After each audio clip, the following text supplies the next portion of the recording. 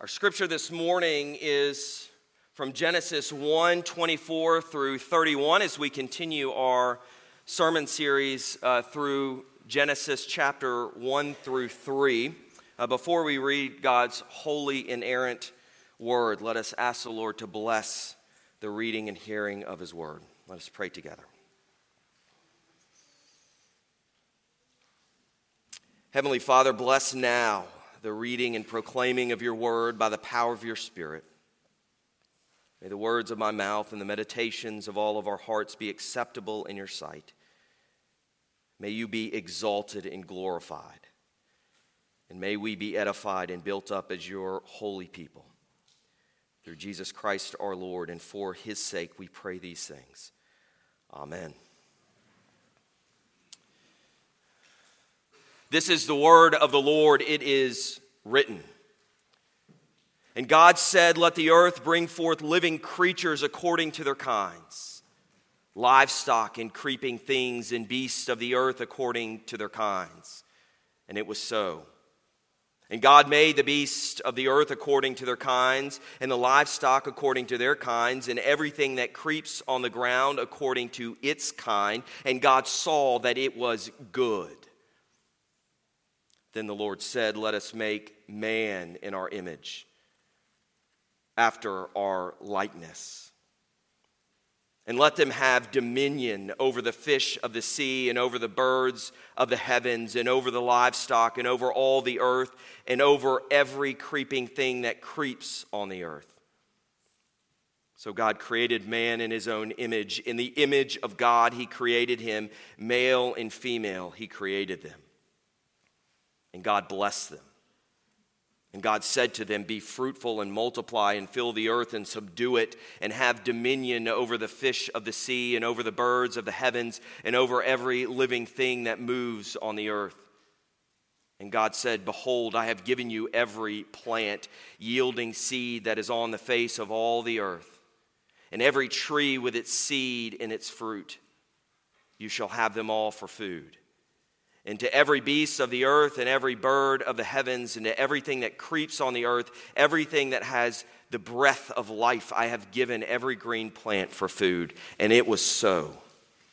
And God saw everything that he had made, and behold, it was very good. And there was evening and there was morning the sixth day. Now to him who loves us and has freed us from our sins by his blood, to Jesus Christ be our glory and dominion forever and ever. Amen. This past Sunday, we discussed what it means for our human nature to be created in the image of God. And what we said, based on the context of this passage and others in Scripture, as well as the cultural context, was that being created in the image of God means that we resemble God. Not in physical appearance, obviously, but in that we share characteristics with God. We have the ability to reflect God and to be in relationship with God. As John Piper says, man is at some level a copy of his maker. This is an awesome blessing. No other creature is created in this manner. Judah and I were on the way to school this past week, and Judah said to me, "Daddy, I bet it would be pretty neat to be a bird. I wish I could be a bird, then I can fly anywhere I wanted." How wonderful the thoughts of a child who still looks at God's creation with wonder and amazement and delight.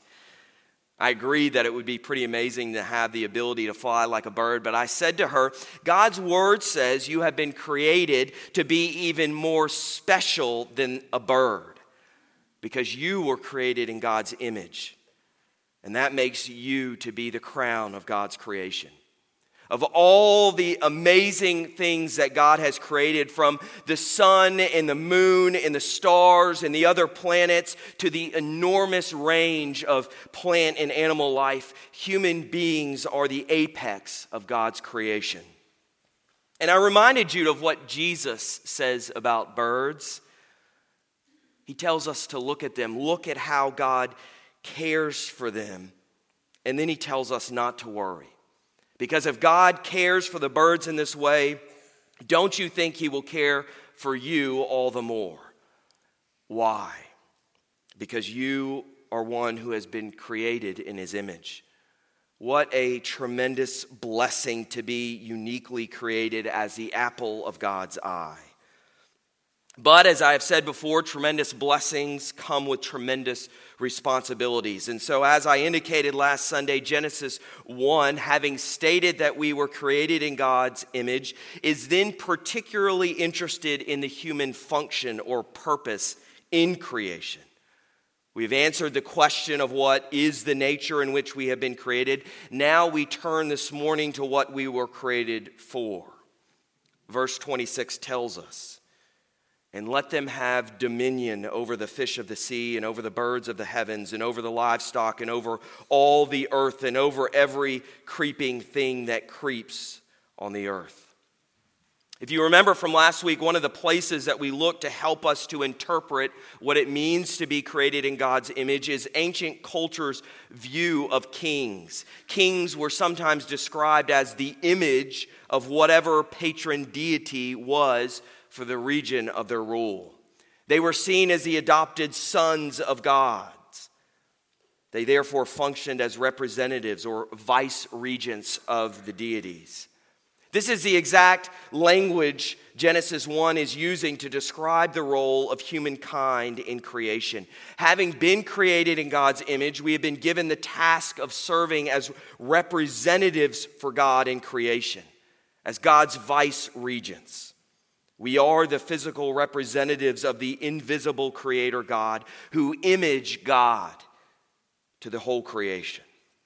In the same way that kings in ancient cultures were responsible for ruling in a way that promoted justice and peace and the well-being of society under their kingdom, so too is the responsibility of the one who has been created in the image of God to rule as God's representatives over all of creation. When the scriptures tell us that our task is dominion, it is using royal imagery. Humans created in God's image are royal figures who represent God as his appointed rulers. Now, I don't know what you think about this, but to me, this is astonishing. It astonished David. This is what he is conveying in Psalm 8. When I look at your heavens, the work of your fingers, the moon and the stars which you have set in place, what is man that you are mindful of him, and the son of man that you care for him? Yet you have made him a little lower than the heavenly beings and crowned him with glory and honor. You have given him dominion over the works of your hands. You have put all things under his feet, all sheep and oxen, and also the beasts of the field, the birds of the heavens, the fish of the sea, whatever passes along the paths of the seas. I can imagine David as a young shepherd boy laying in a pasture at night as a sheep gazed around him, looking up at the vastness of the heavens, marveling at the billions of stars and all the planets and being amazed at the beauty of God's creation. But even more than that, as he reflects on Genesis 1, he marveled on the truth that in all that God had created, he had created humankind in a way that set them apart from the rest of creation. He created them in a way that revealed his love and concern, yes, but not only this, he set them over all of God's creation. It's astonishing, but it is God's design that man would serve as his representatives. Humankind was created to be the physical representation of God's rule on earth. David says here that humans have been crowned with glory and honor. As commentator Gerald Wilson states, these are characteristics of God himself that adorn the frail humans created in his image and allow his power to be displayed through those creatures he has graciously chosen to extend his authority into the world. So the function of humankind in creation was to be the caretakers of God's creation. They were to image God, to show forth God's goodness and love and rule in a way in the way that they cared for creation. They were to reflect God's glory to all of creation. We need to note here that having dominion does not mean that God was giving humankind ownership of the earth. The Old Testament is clear that the earth belongs to God. This is Psalm 24. The earth is the Lord's and the fullness thereof, the world and those who dwell therein, for he has founded it upon the seas and established it upon the rivers. It also does not mean that the earth and all that is in it is placed under the authority of humankind in a way in which they may ravage the earth and strip all the resources from the earth for their own benefit. As having dominion in subduing the earth has unfortunately sometimes been interpreted. While we have been commanded to exercise divinely authorized responsibility, our authority over the earth is, as one scholar notes, distinctly limited and directly responsible to God. We are stewards, then, who have been entrusted with something that belongs to someone else to care for it and nurture it. If I let you borrow my truck, I have given you dominion over it, and you better not bring it back to me with dents and scratches in it and with an empty tank of gas. You would not have been a good steward of it. So as we will see in Genesis 2, Adam's task in the garden is to work it and keep it. The word translated here as work also is translated to serve. And hopefully here we are thinking about what Jesus said to the scribes and Pharisees, also to his own disciples. The greatest among you will be your what? Servant. And this was Jesus' model. Jesus, the image of the invisible God, the ruler of the universe, the King of kings and the Lord of lords. And how does he come to earth? As a servant. He has come not to be served, but to serve. This is how God desires and intends for rulers to rule in humble service. Likewise, the verb to keep insinuates care. Think about the Aaronic blessing, the Lord bless you and keep you. It's the same word. It means to preserve, to protect, to maintain. Humankind is instructed to keep the earth as the Lord keeps us. God is telling Adam, therefore, to cultivate the garden, to assist it to achieve its own natural and highest tendencies. As John Collins states, mankind's original task was to begin from Eden, work their way outward, and spread the blessings of Eden to all the earth. This would mean managing all of its creatures and resources for good purposes, to allow their beauty to flourish, to use them wisely and kindly, and to promote well-being for all. Let me ask you, how are we doing at this task? How are we doing at caring for God's good creation, at being stewards of it, as being responsible rulers?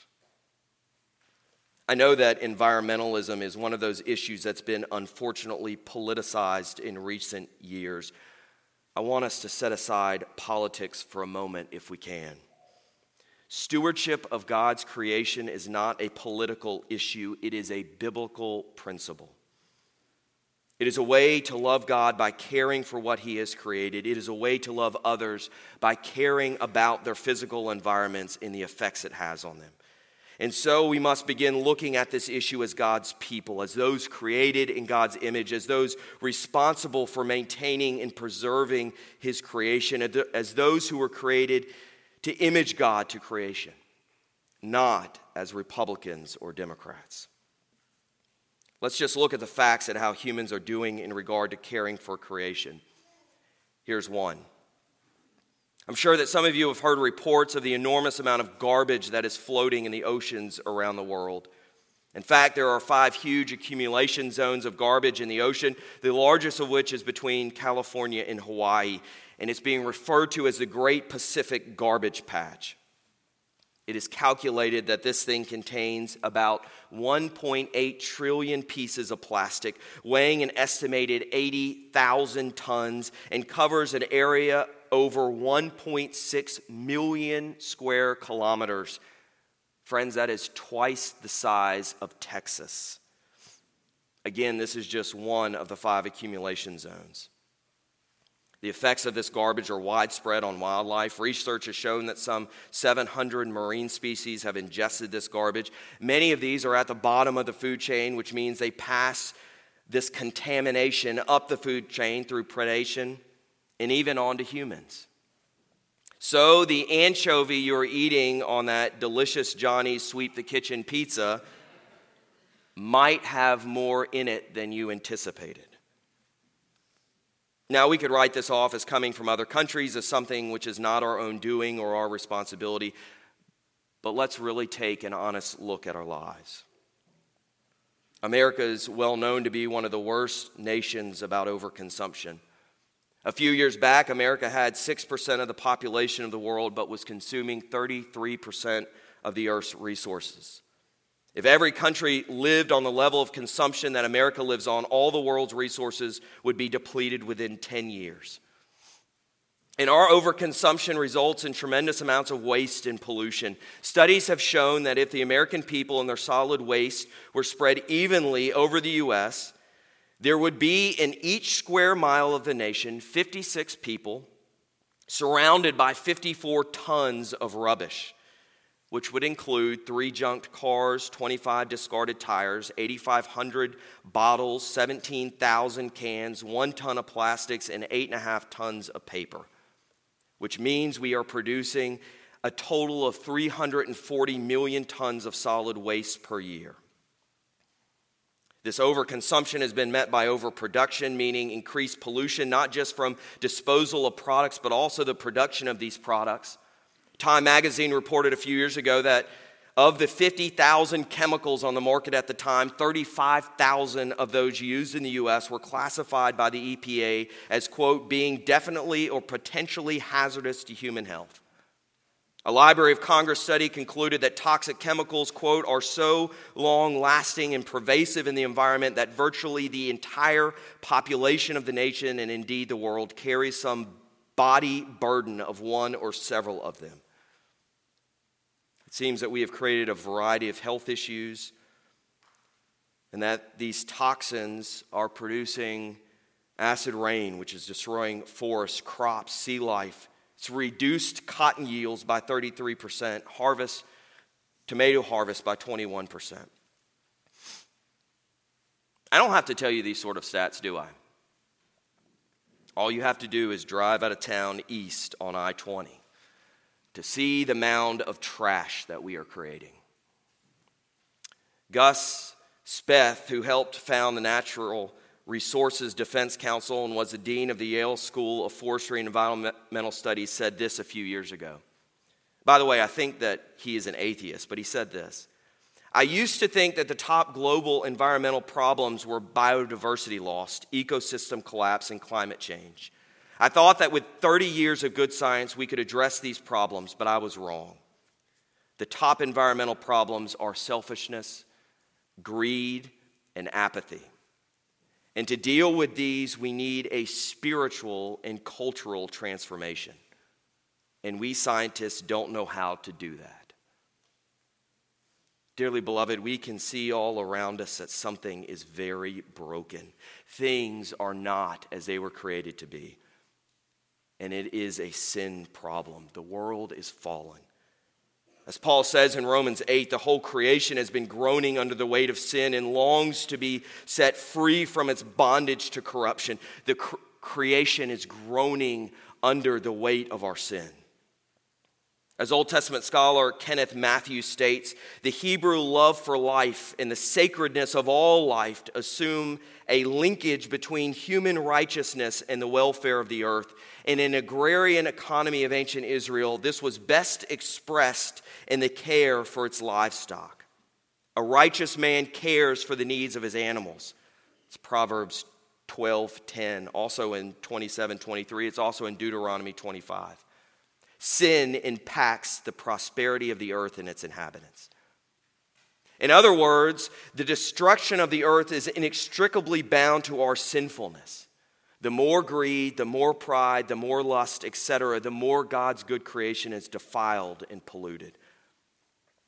So what happens to this dominion mandate after the fall? Where do we stand? Well, while the scripture is clear that we still have dominion over the earth, it is certainly not as God had originally intended. It isn't just that our dominion has been used for ill, causing serious harm to creation. So often we seem to be helpless subjects of the tyranny of a broken world, right? I have a friend who, as a child, was bitten by a mosquito carrying malaria, and some 30 years later, she still continues to suffer under the effects of this disease. She is one of hundreds of millions of malaria cases each year. Upwards of 750,000 die each year due to malaria. That sure doesn't seem like dominion over creation to me. Rather, we seem to be the victims of nature's wrath and fury. One could definitely ponder who or what has dominion at this point.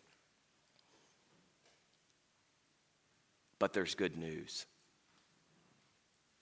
There's good news in all of this, and I want you to hear it. The Apostle Paul, in reminding the church in Corinth of the gospel of Jesus Christ, of reminding them that Christ died for our sins in accordance with the scriptures, and that he appeared to Cephas and then to the 12, in reminding them that because Christ was raised from the dead, that we too have the hope of the resurrection to new life. And in this great 15th chapter of 1 Corinthians, the Apostle Paul says this, and if you have your Bibles, open them, and I want you to read along with me. This is chapter 15 of 1 Corinthians, starting in verse 20. The Apostle Paul says this: "But in fact, Christ has been raised from the dead, the first fruits of those who have fallen asleep. For as by a man came death, by a man has come also the resurrection of the dead. For as in Adam all die, so also in Christ shall all be made alive, but each in his own order.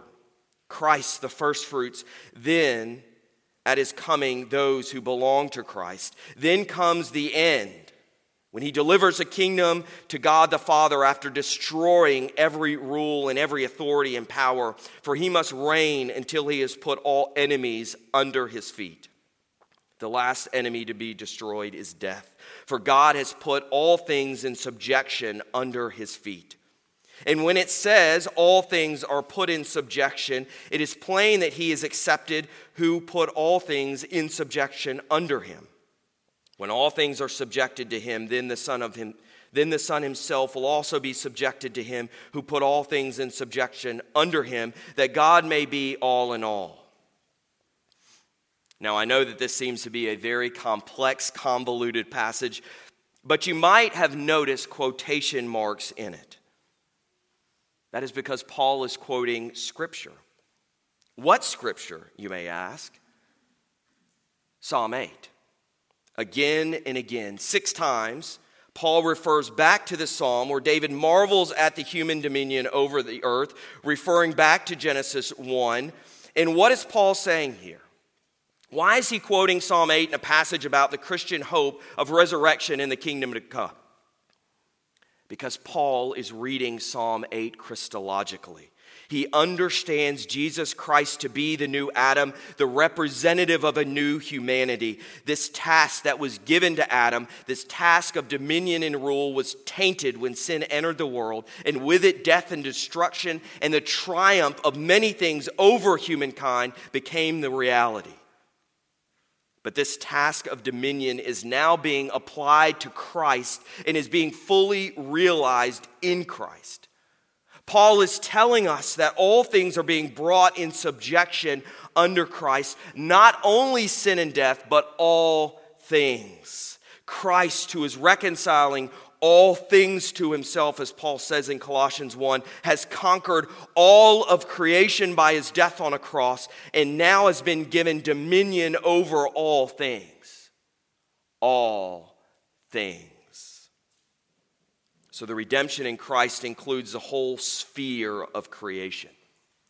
As biblical scholar Gordon Fee says, nothing lies outside of God's redemptive purposes in Christ, in whom all things finally will be united. That's Ephesians 1. Therefore, at the death of death, the final rupture in the universe will be healed, and God alone will rule over all beings.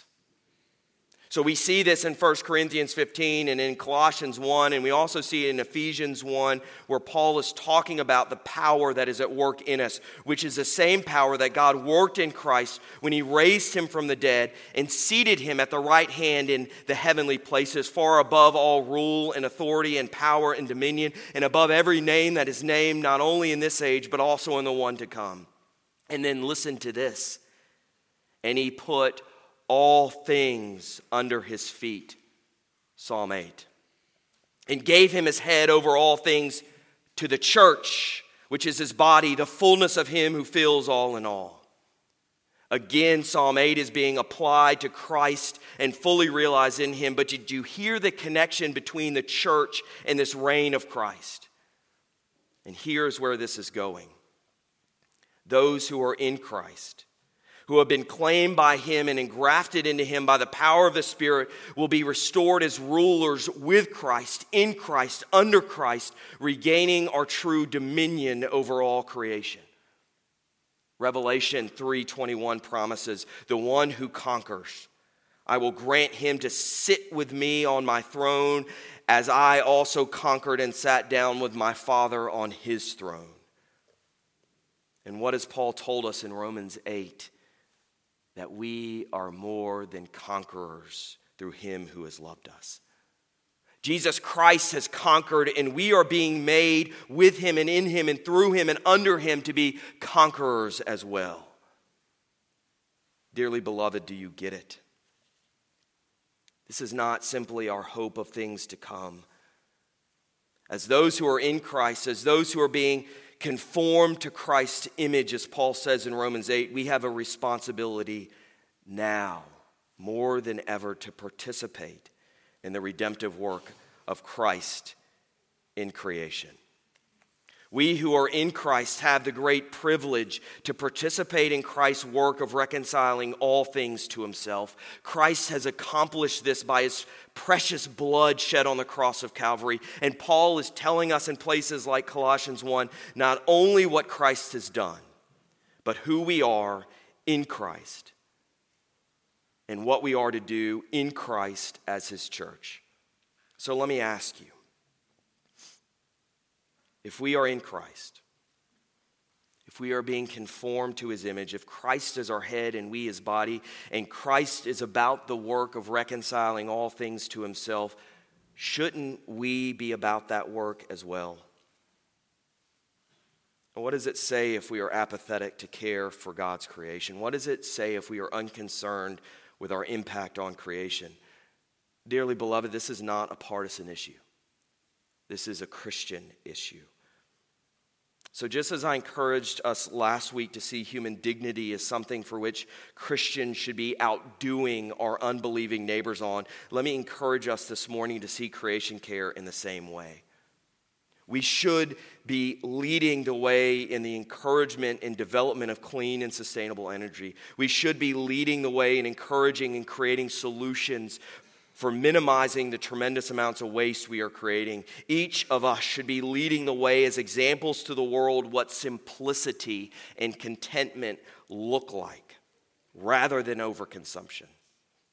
This is an area for which I believe that Christian church is missing a huge opportunity for witness, because this is an issue that many unbelievers are concerned with right now. In fact, unbelievers seem more concerned with the earth than Christians, and that is to our shame. We should be seeing this as an opportunity to share with others what we believe about creation, what we believe about Christ, who created all things for his glory, who has come to reconcile all things to himself. This is an open door that the Lord has granted to us in this age to communicate the gospel of Jesus Christ to unbelievers. But regardless of the opportunity for witness, this is a matter of Christian discipleship. And I must confess that I wonder how much of our personal abuses of God's creation are related to our lack of trust in God's providence and provision, and our inability to find our identity in Christ alone. Just something to think on. Why do we overconsume? Is it because we want to feel secure? Is it because our identity is in material things? If so, there is deeper sin behind our overconsumption. So I want to encourage you this morning in closing, as you consider your role as an image bearer of God, as you consider your task of having dominion over creation, as you consider your task of participating with Christ in his redemptive work in the world, I want you also to consider what your environmental impact is. Your decisions about what you consume and how you consume are not morally neutral. There very well could be areas of our lives for which we need to seek God's forgiveness and repent. And I pray that we have the wisdom to seek God's guidance, the eyes to see our failures and weaknesses, and the courage to make changes in our lives to the glory of God and the exaltation of Jesus Christ. In the name of the Father, the Son, and the Holy Spirit. Amen. Let us pray together.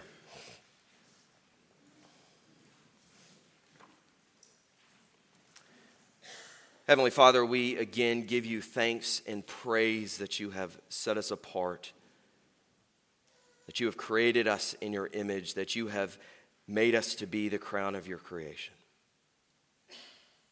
Lord, what a tremendous privilege. We stand in awe of this. But Lord, help us to also see the tremendous responsibility that comes with us. As those who bear your image, let us show forth your glory to all of the world, and how we care for others, and how we care for your creation itself. May we see ourselves as those who are stewards of this world that you have graciously entrusted to our care. For we pray this in the name of Jesus Christ, in whom all things are being held together and reconciled. Amen. In response to the gospel of Jesus Christ, let us now stand and affirm what we believe using the Apostles' Creed.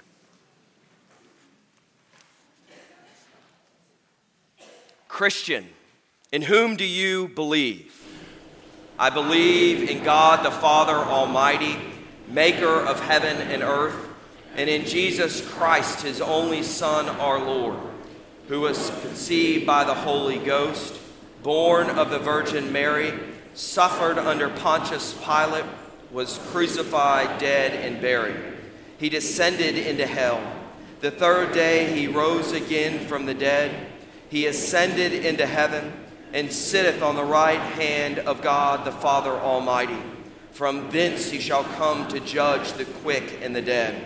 I believe in the Holy Ghost, the holy Catholic Church, the communion of saints, the forgiveness of sins, the resurrection of the body, and the life everlasting. Amen.